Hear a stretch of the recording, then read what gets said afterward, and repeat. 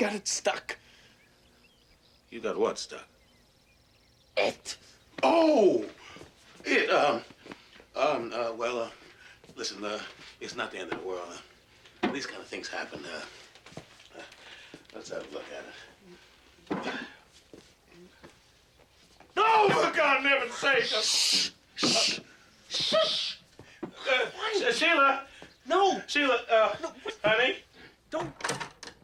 Sheila, honey, you gotta come here. You gotta see this. What? No! Don't. Come in here, honey. Don't. Don't worry. She's a dental hygienist. She'll know exactly what to do. Hi, Ted. Hi, Mrs. Jensen. How are you? You okay? Yeah. Holy shit! Charlie, you could have warned me. Keep it down. Okay, I'm sorry, Mrs. Jensen. I just don't want Mary to... I don't want her here, you know? Let's just relax here, okay? Now, what exactly are we looking at here? What do you mean? What? Well, I mean, is it the or the? Is it the Frank or the beans? Right. I don't know. It looks like... I think it's a little bit of both. Break some veins! Break some veins! What's that bubble there? What do you think? It's a... Well, how the hell did you get the beans above the Frank? I mean, I don't know. It wasn't like it was a well-thought-out plan. You know, there really does seem to be an awful lot of skin coming through there. So I'm gonna find some Bactine, honey. No, you know what? I don't need any. Really. Oh, there. Oh, Christ. What the hell's going on here? Neighbors said they heard a lady scream. Well, you're looking at him. You gotta take a look at this thing. Oh, Jesus. Ain't it a beaut? What the hell were you thinking? How the hell did you get the zipper all the way to the top? Well, let's just say the kid's limber. Ow! Ow! Christ! What the... God! Somebody's gonna have to move that station wagon in front so I can get the truck in here. Lenny, come here. Oh. Take a look at what this numbnuts did. Holy shit! Mike, Eddie, get down here quick. Bring everybody. Bring a camera. You're not gonna believe this. We got a kid down here. What's your name? No, No, there's only one thing to do here. What? You know what? I got an idea. Look. I can just... We don't have to do anything, because, look, I can just wear this over the front. Look, I can go to the prom. We'll deal with it Son, later. relax. You already laid the tracks. That's the hard part. Now we're just gonna back it up. Teddy, be brave. It's just like pulling off a Band-Aid. A 1, and 2, and We got a bleeder! In a world overflowing with movies, we need a hero. Someone to separate the bad from the good.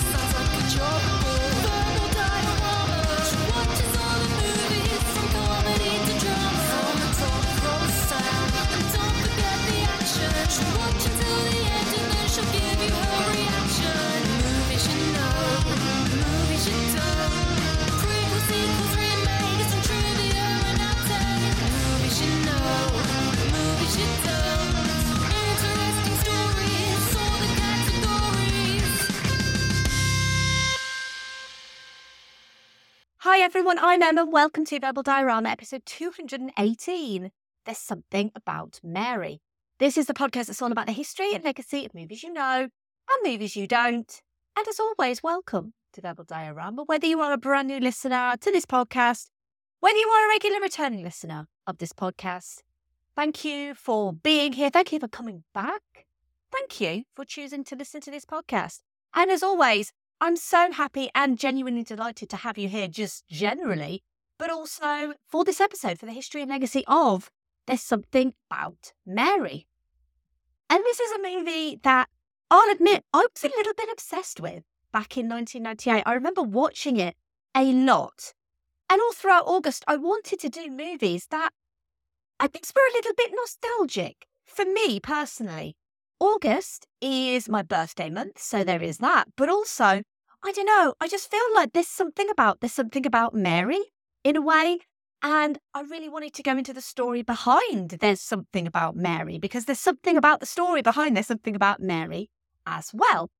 But before I do that, I just want to say, as always, thank you for the amazing reception to this podcast and also to the most recent episode of this podcast. So I've recently done episodes on Night of the Living Dead, the 1968 original, and most recently, Eternal Sunshine of the Spotless Mind. And the links between Eternal Sunshine and this movie are actually totally unplanned. I didn't plan to put them both together in the schedule. But really, you've kind of gone from a relationship you can't remember to a girl that you cannot forget. Literally, all these guys cannot forget this one girl. And also weird, creepy stalker guys with an obsession with one particular girl. We got it in Eternal Sunshine of the Spotless Mind, and we've got it en masse in this movie as well. And can I just say, for the record, guys, it's not hot or sexy to stalk someone. And I really do think that Hollywood thinks it is, especially in the case of this movie. And I guess there was a point in time in Hollywood when guys stalking girls was romantic. Let me tell you, it's really not. But while There's Something About Mary might just be known for that one scene, or that other one scene, it actually did more for R-rated comedies in Hollywood than you might think. So here's the trailer for There's Something About Mary. No animals or humans were harmed during the following preview. Not even the fake ones. Honest. Are you going to the prom? I don't. Yeah, I think proms Because are I thought maybe we dumb. we could go together. Oh, you're gonna go with like a bunch of people, or yeah, you want like a designated driver? No. I mean, you and me. We could go together. Why do birds suddenly appear? When I was 16 years old, Every I time. fell in love. Oh, no, I wasn't. We got a bleeder! Are you okay, Ted? It was definitely love. Not Mary again. I mean, crushes don't last for 13 years, right? He couldn't help it. Hi, it's Ted. I haven't seen you since Senior prom. How's everything? Oh, that's fine. Strong like bull. And he couldn't explain it. You asked me to follow around your girl, and I did. And then the truth is, I started to like her. Because there's something about Mary. She's still a fox. Mary's a fox. She's a fox. I want a guy who can play 36 holes and still have enough energy to take me and my brother to a ball game. Just a little bit of history repeating. Too bad you don't live here, Ted.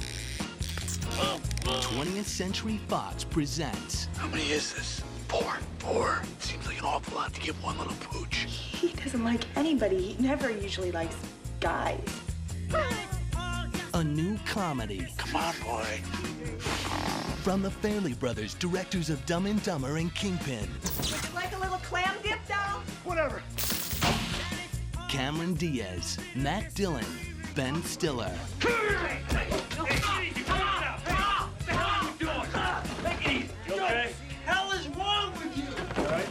There's something about Mary. Are you the little guy making all that big noise? Huh?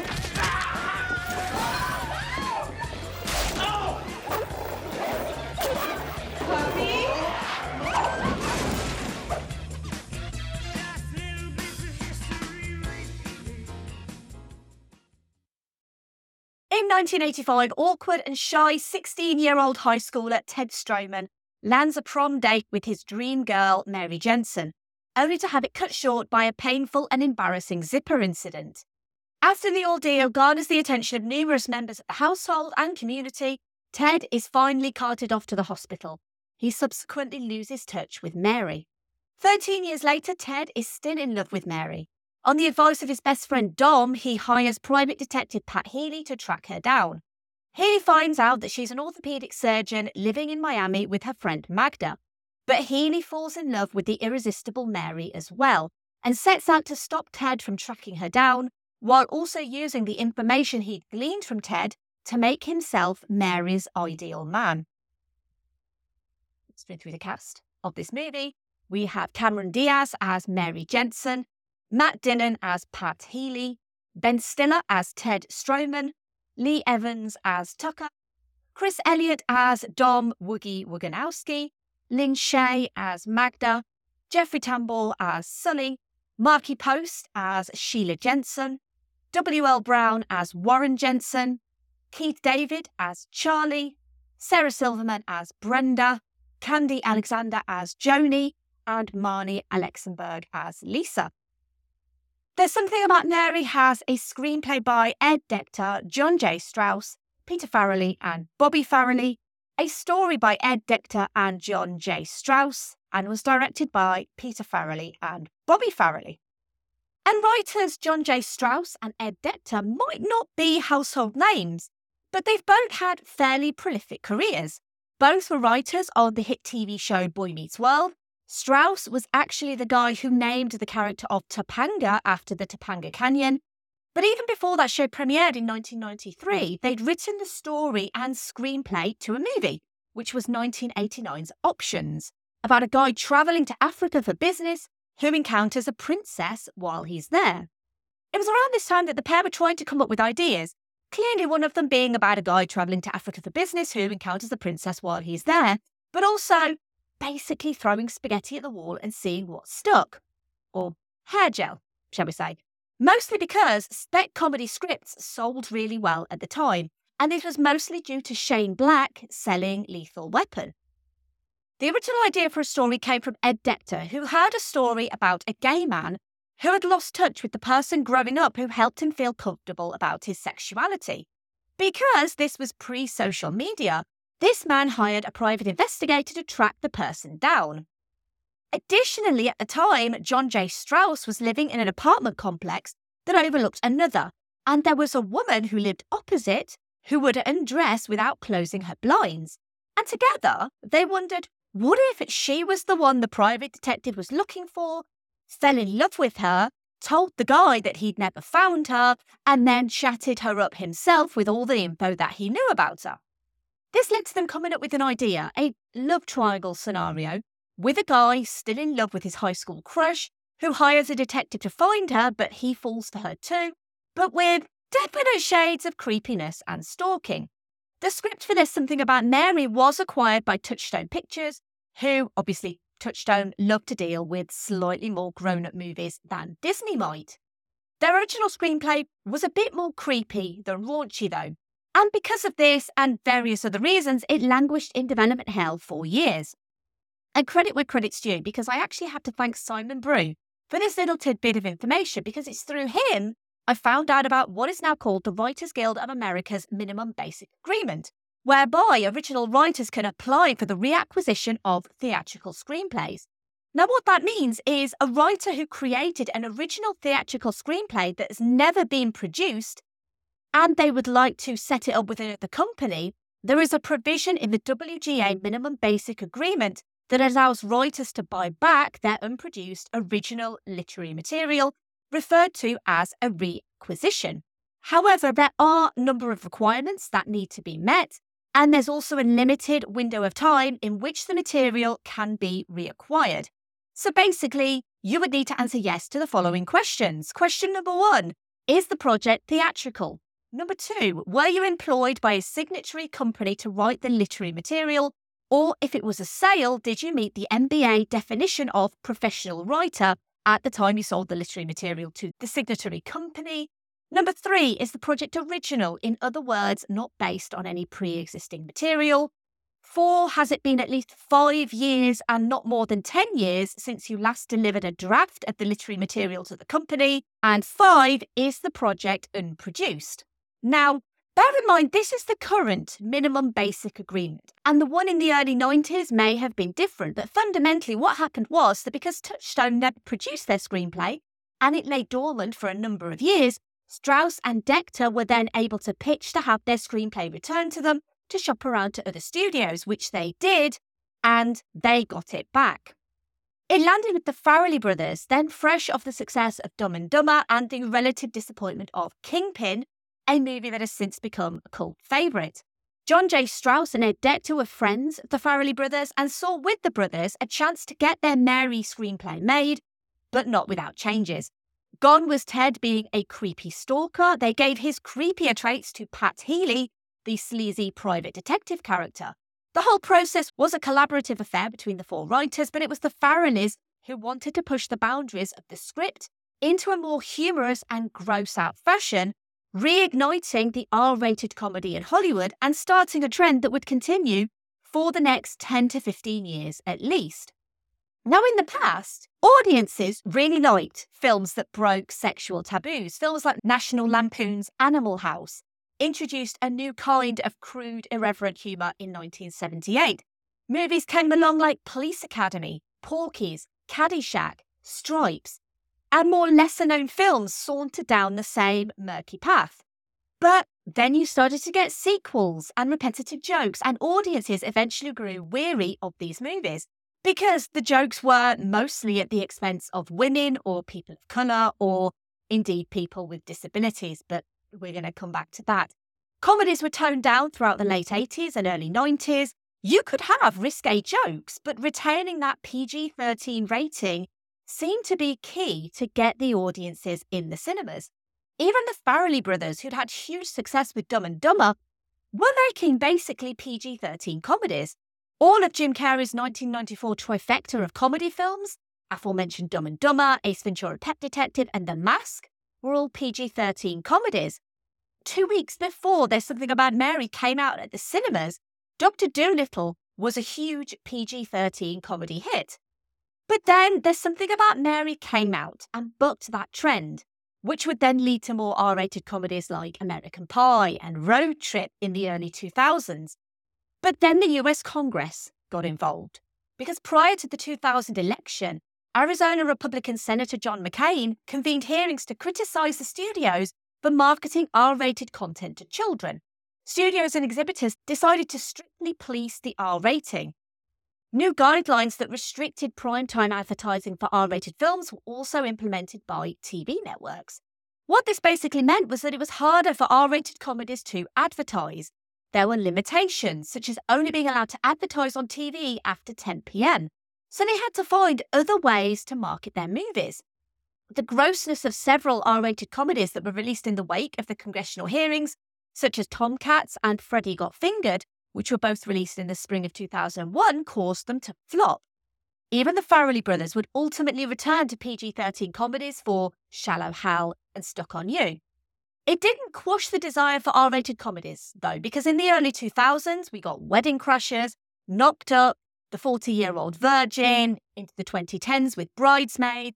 The Hangover, of course, would go on to earn over $500 million worldwide in 2009, only surpassed by its sequel, The Hangover Part 2, in 2011. There's Something About Mary was, in essence, a trendsetter, but it never set out to be one. Now, in Hollywood, you're only as good as your most recent movie. So for the Farrelly brothers, that was the bowling comedy Kingpin.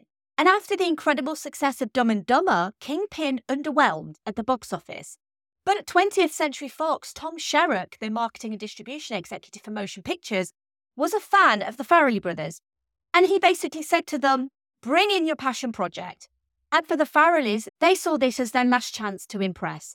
It was a small script titled There's Something About Mary that they had been rewriting into a potential R-rated comedy.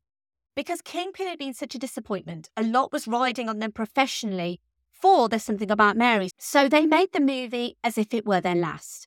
And they basically wanted to make being on the set of this movie as fun as possible. It goes without saying it would make stars out of Ben Stiller and Cameron Diaz. Stiller was an actor and director who directed and starred in Reality Bites in 1994 and The Cable Guy in 1996. There's so many links to this movie and to Jim Carrey, who obviously also starred in the previous episode's movie as well. Reality Bites had been a modest success, but The Cable Guy had struggled, barely breaking even at the box office. Stiller wasn't really seen as a comedic actor, and he wasn't the studio's choice. 3 people were up for the role of Ted: Ben Stiller, Owen Wilson, and Jon Stewart, who'd go on to host The Daily Show that same year. The Farrellys gave the studio the choices of Stiller and Wilson, and the studio preferred Stiller. Stiller would go on to credit There's Something About Mary for changing the trajectory of his career. Cameron Diaz had, at that point, broken out in The Mask, also starring Jim Carrey, which was her film debut, aged 21, in 1994. She'd had a busy 4 years since, starring in no less than 8 other movies before There's Something About Mary, one of which was her other star-making turn in My Best Friend's Wedding. I love that movie so much.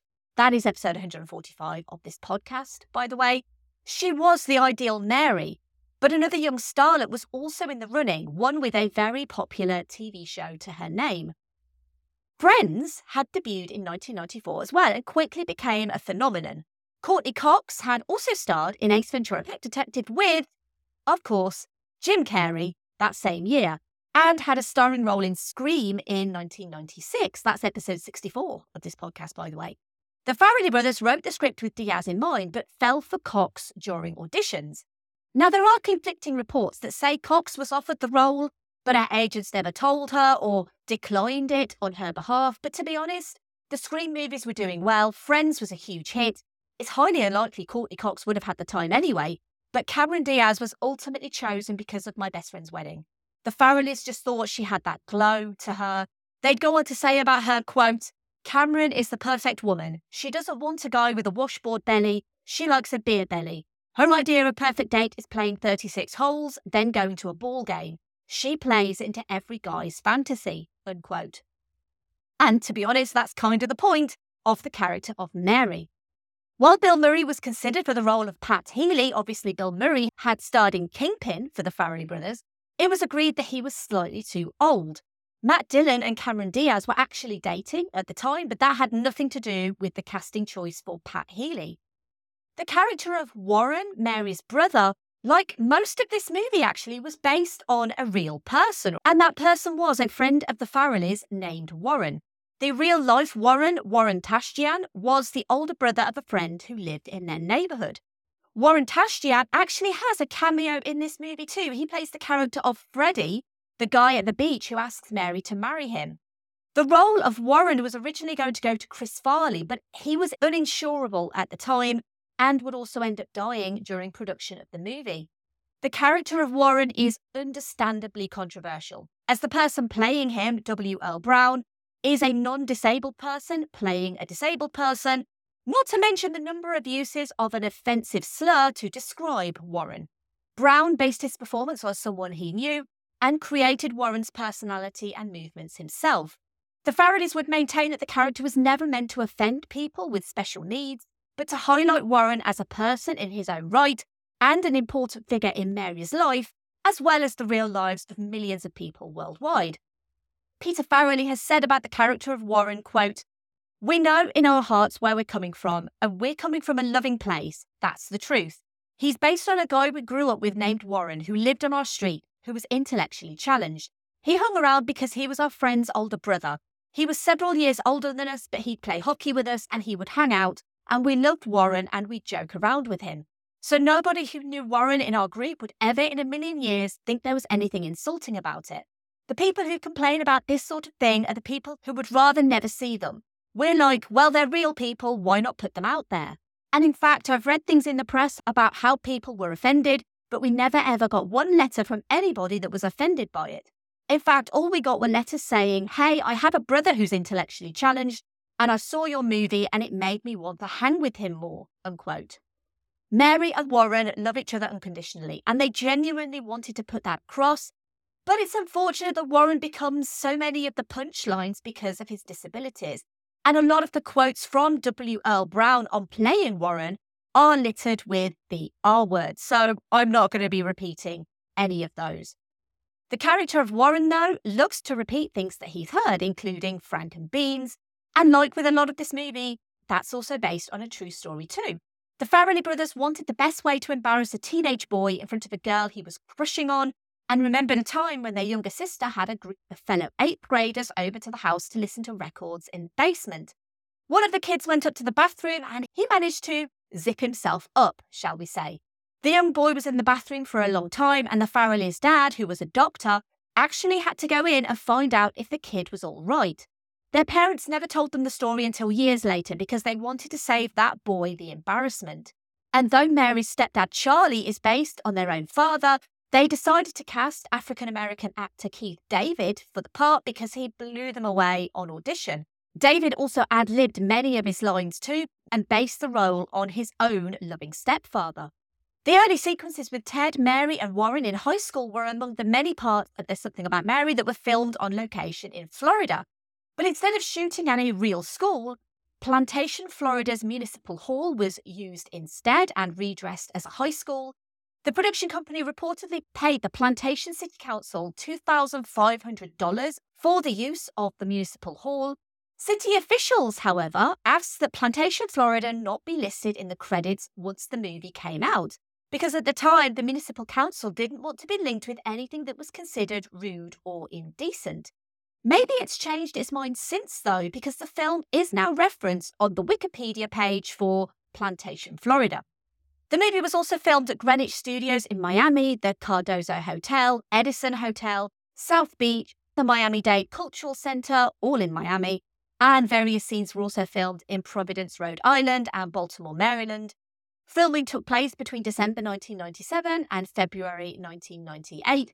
And by all accounts, it was a fantastic production to work on, and everyone really did enjoy their time doing this movie. Academy Award-winning makeup artist Tony Gardner worked on the makeup and visual effects on There's Something About Mary. He also worked on Hocus Pocus, Zombieland, and The Addams Family. That's still the biggest episode of Verbal Diorama ever. That's episode 119. Gardner began his career working on Michael Jackson's Thriller video.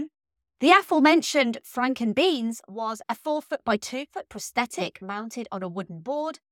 The Farrellys were certain that Peter Chernin, the head of Fox, would actually ask them to take out the close-up, but Chernin insisted they keep it in after witnessing test audience reactions for himself.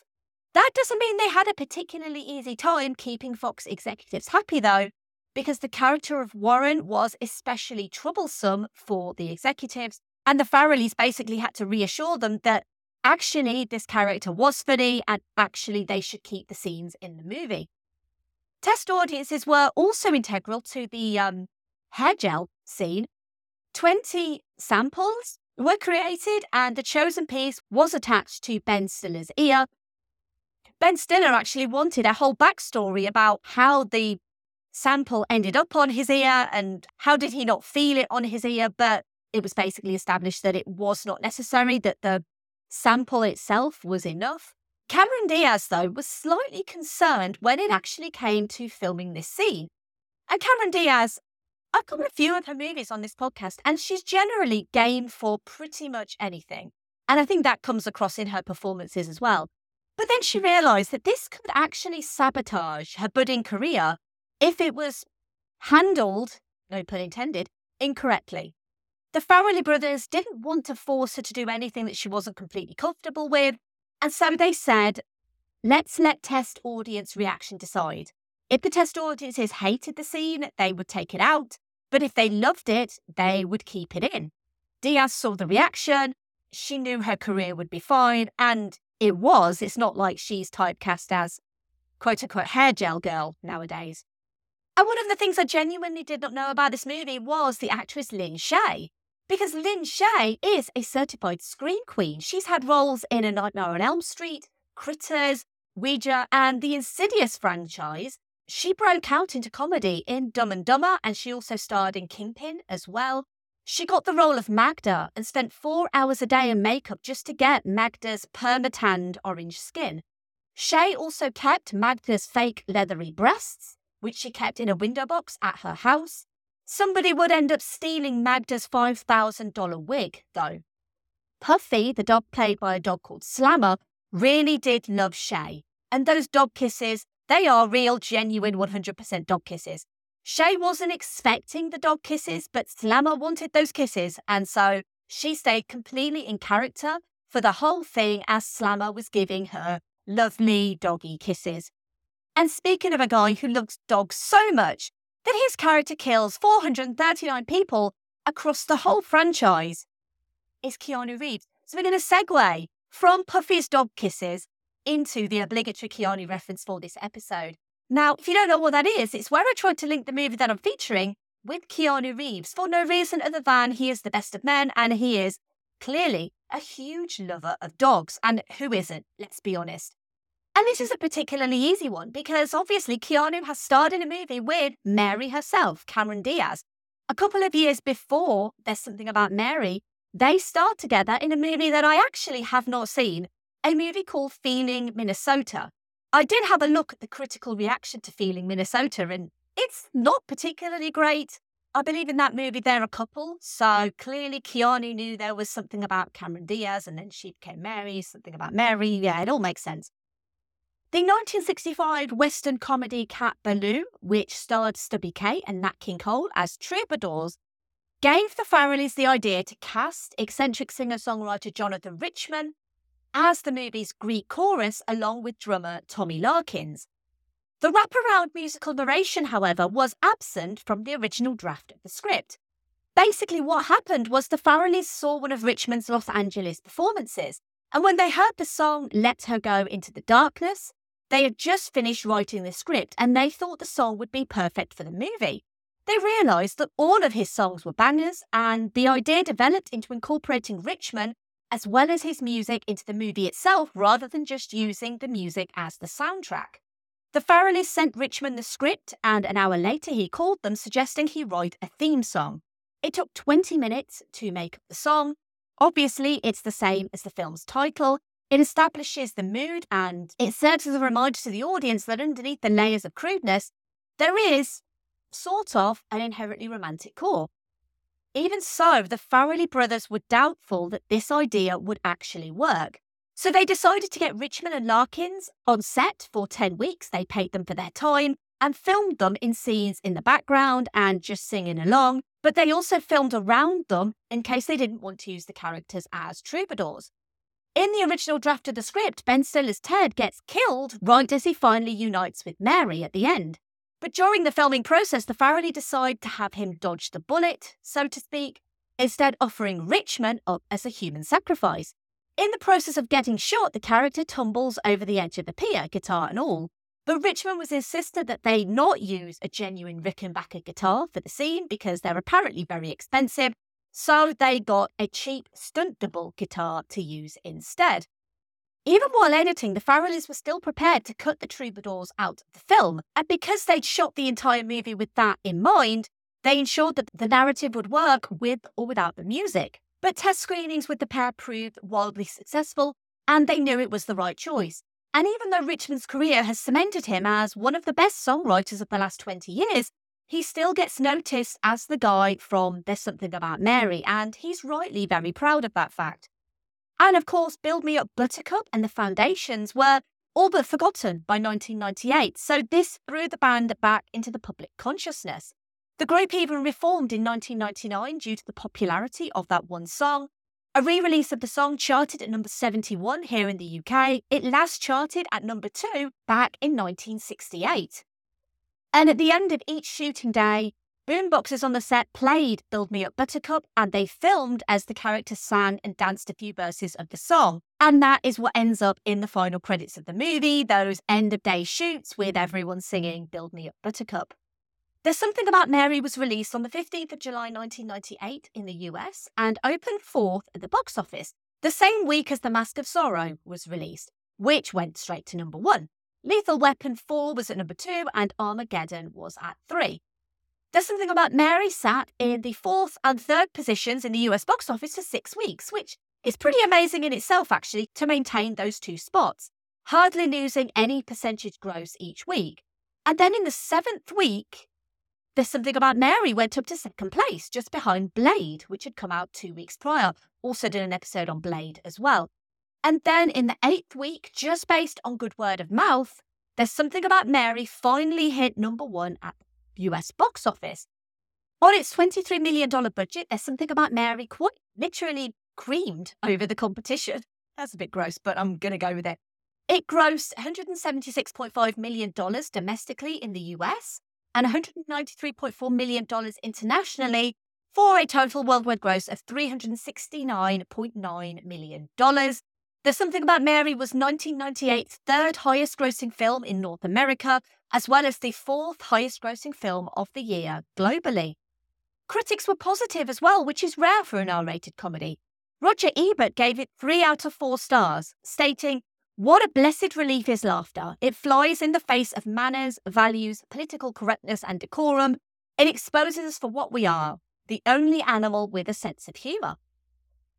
Cameron Diaz received a Best Actress, Musical or Comedy Golden Globe nomination for her role as Mary, but she'd lose out to Gwyneth Paltrow in Shakespeare in Love.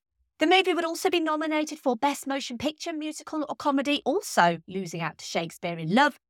Diaz would also win a New York Film Critics Circle Award for Best Actress, an MTV Movie Award for Best Performance, an American Comedy Award for Best Actress, and a Blockbuster Entertainment Award for Best Actress.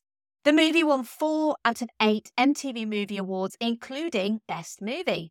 And no one anticipated There's Something About Mary to be a success, so it came as no surprise when there was demand for more once it was. Bobby and Peter Farrelly were invited by 20th Century Fox to create a sequel, but they would decline. According to Bobby Farrelly, it was, quote, a movie we just wanted to play by itself, unquote. The Farrelly brothers did reveal in 2018 that they intended to adapt the movie into a stage musical, but no further information on that. The Farrellys have only ever done one sequel in their entire career. That was Dumb and Dumber 2 in 2014, and I've not seen it, but I've heard it's not great. But we need to find out if other people think this movie is great or not. So we're going to go to social media thoughts. And I like to ask on Patreon and also across social media what people think of the movies that I'm featuring. We're going to start with the patrons. And we're going to start with Pete, who says, oh man, I loved this movie in 1998 and I still love it now. Stiller effectively plays the kind-hearted everyman, while Diaz truly embodies a modern version of idealised woman.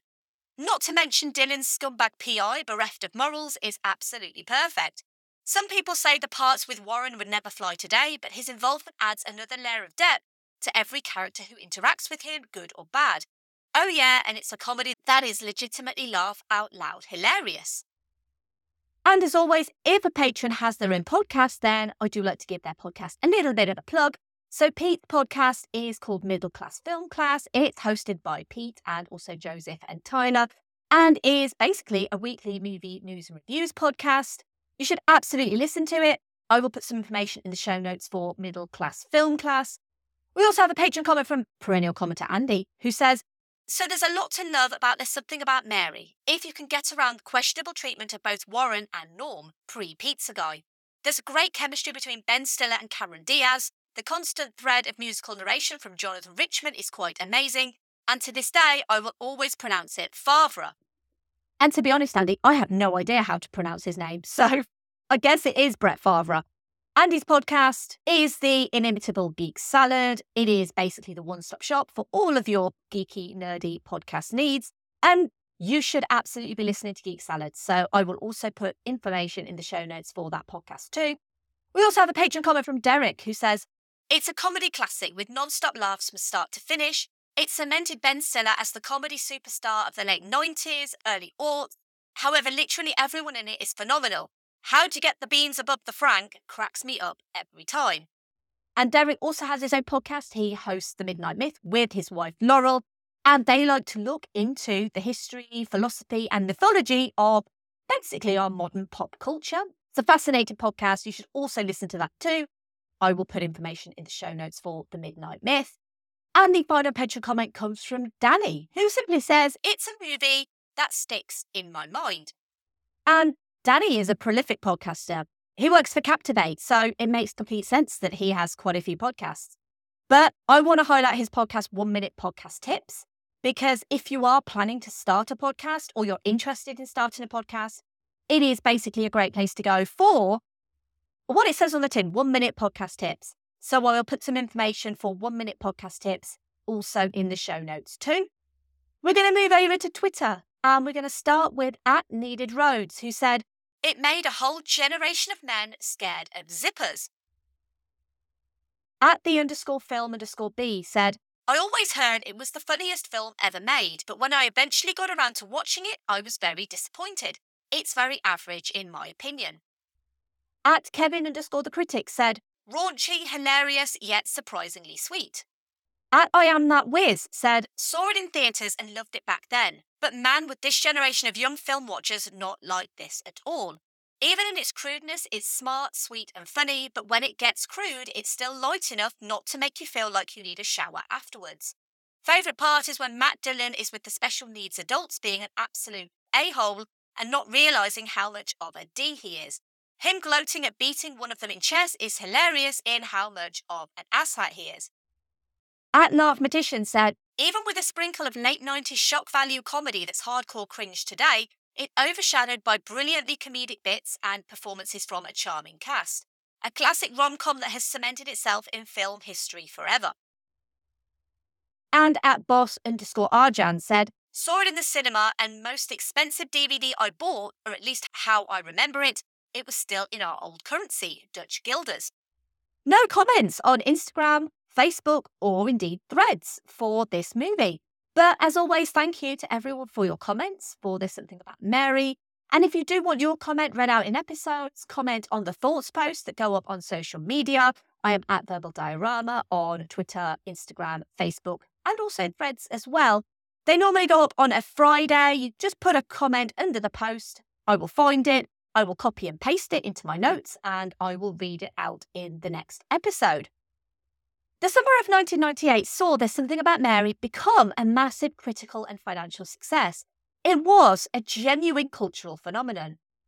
It continues to rank as one of the all-time highest-grossing romantic comedies, and the image of Cameron Diaz with stuck-up hair became one of the defining images of 90s comedy. And this was a 90s that had been defined by the rom-com, starting with Pretty Woman, into things like Sleepless in Seattle, While You Were Sleeping, You've Got Mail, 4 Weddings and a Funeral, Notting Hill, and My Best Friend's Wedding. Some were tamer than others, but all of them were glossy and tropey. They were earnest and compassionate, and they ultimately told us that love conquered all. Love would also conquer all in There's Something About Mary, as Mary chooses Ted, and the other stalkers are left to pick up the pieces of their unrequited love for Mary, but it's hard to see how the comedic landscape would have looked without Mary to guide it. It's not a perfect movie. It has glaring problems, especially in the character of Warren. It is great that they wanted to be inclusive and include a character with a disability, but not when he is both mocked and humanised whenever the movie requires either. It was also refreshing in 1998 to see a character like Mary. Sure, she's Cameron Diaz, she's literal physical perfection, but she's also sweet and kind, and you can see why these men are drawn to her. Without an actor like Cameron Diaz, who's so open to different roles and playing against type, Mary as a character might not have been quite so admirably drawn as the girl next door. Men want her, women want to be her, and Diaz participates in the comedy rather than just letting the men around her take all the good lines. But, similarly to last week's episode on Eternal Sunshine of the Spotless Mind, there's a darkness to this story that's often hidden by its candy-coloured exterior and Cameron Diaz's winning smile.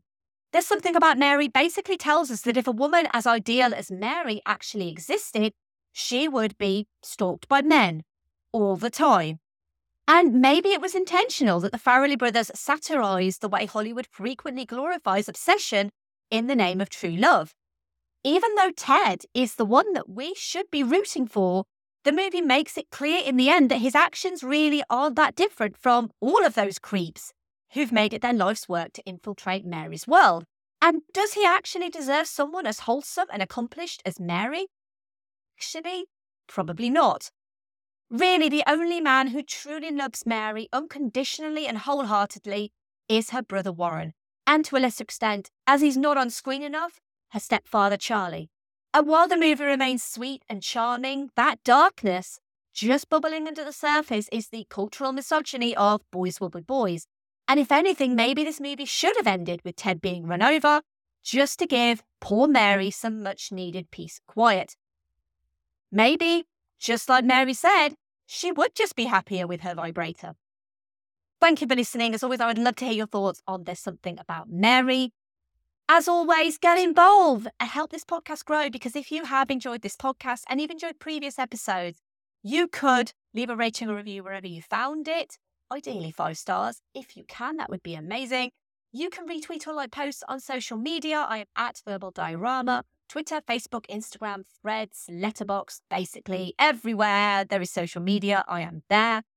Or you can simply tell a friend or family member about this podcast. Help them download it, help them listen to it, and just spread the word about this podcast. Independent podcasts thrive on word of mouth. We don't have big budgets to have huge billboards in London or anything like that. So really, if you can help spread the word, that would be great help for me. If you have enjoyed this episode on There's Something About Mary, you might also like previous episodes of this podcast and the movies too. I'm just going to recommend two this week. Episode 40, Bridesmaid, because it feels like there's a little bit of DNA between those two movies. Bridesmaids is hilarious and I love it so much because, newsflash, women can be funny. But it does feel like the trend started by There's Something About Mary filtered through Hollywood to get us to some place like Bridesmaid. And I'm really grateful because Bridesmaids is hilarious and I adore it. Also, episode 125, Anchorman. Again, it's got a lot of DNA shared with a movie like There's Something About Mary. And arguably, the career of Judd Apatow, as an example, probably would not exist without the Farrelly brothers paving a way for it. Or if it did exist, it would be a little bit different, I think. Obviously, give me feedback on my recommendations. Let me know what you think. So the next episode, we are continuing with the nostalgia for me and a movie in the 90s, and also continuing the romantic aspect. Because this is a story that is hailed as one of the greatest love stories of all time, also one of the greatest tragedies of our time. And I have actually mentioned him in this episode, because we're going to go into Shakespeare. I know, Shakespeare. I've done Shakespeare adaptations on this podcast before, but I've never done a literal adaptation of Shakespeare. And this particular movie came out in 1996. I remember having a poster of this movie on my bedroom wall as a kid, and I fell in love with the leading actor in this movie, and I was pretty obsessed with this movie when I was a teenager. So I'm going to be rewatching this movie for the first time in a very long time. And I'm really hoping that it holds up the way that I think it holds up. We're going to be going back to 1996's William Shakespeare's Romeo plus Juliet, the Baz Luhrmann movie starring Leonardo DiCaprio and Claire Danes as the star-crossed lovers. And as I said, I was obsessed with that movie when I was a teenager. And I'm so looking forward to watching it again. And I'm so looking forward to going into the history and legacy of a truly modern adaptation of Shakespeare. So join me next week for the history and legacy of William Shakespeare's Romeo and Juliet. Now, I always say every episode, this podcast is free and it always will be free. And that is genuine 100% guarantee. This podcast is never going to go behind a paywall. But if you do want to help support this podcast, there are a couple of ways that you can do so. The first way is you can give a one-off tip at verbaldiorama.com/tips. You could give a $1 tip, a $2 tip, a $5 tip. However much you want to give would be so gratefully received. And any donations this podcast does receive basically goes back into helping this podcast run with subscriptions and hosting and equipment and all of that sort of stuff. The other way is you could join the Patreon at verbaldiorama.com/Patreon. And you can join the amazing patrons of this podcast. They are Simon E, Sade, Claudia, Simon B, Laurel, Derek, Vern, Kat, Andy, Mike, Luke, Michael, Scott, Brendan, Ian, Lisa, Sam, Jack, Dave, Chris, Stuart, Sunny, Nicholas, Zoe, Kev, Pete, Heather, Danny, Ali, Tyler, Stu, Brett, Philip, and Michelle. There's something about literally all of you. You are amazing. I do also have a merch store. It's verbaldiorama.com/merch. You can also find my website at verbaldiorama.com. You can find all of my episodes listed on there as well. And you can get in touch with me on that website, or you can email verbaldiorama@gmail.com. And you can also find my work at filmstories.co.uk. You can find the Film Stories magazine. You can find the whole Film Stories project on that website, and articles as well. Some of which are written by me. I love what I do for Film Stories and I love the magazine as well. So please support that too if you can. And finally, 1, 2, 3, 4, 5, 6, 7, 8.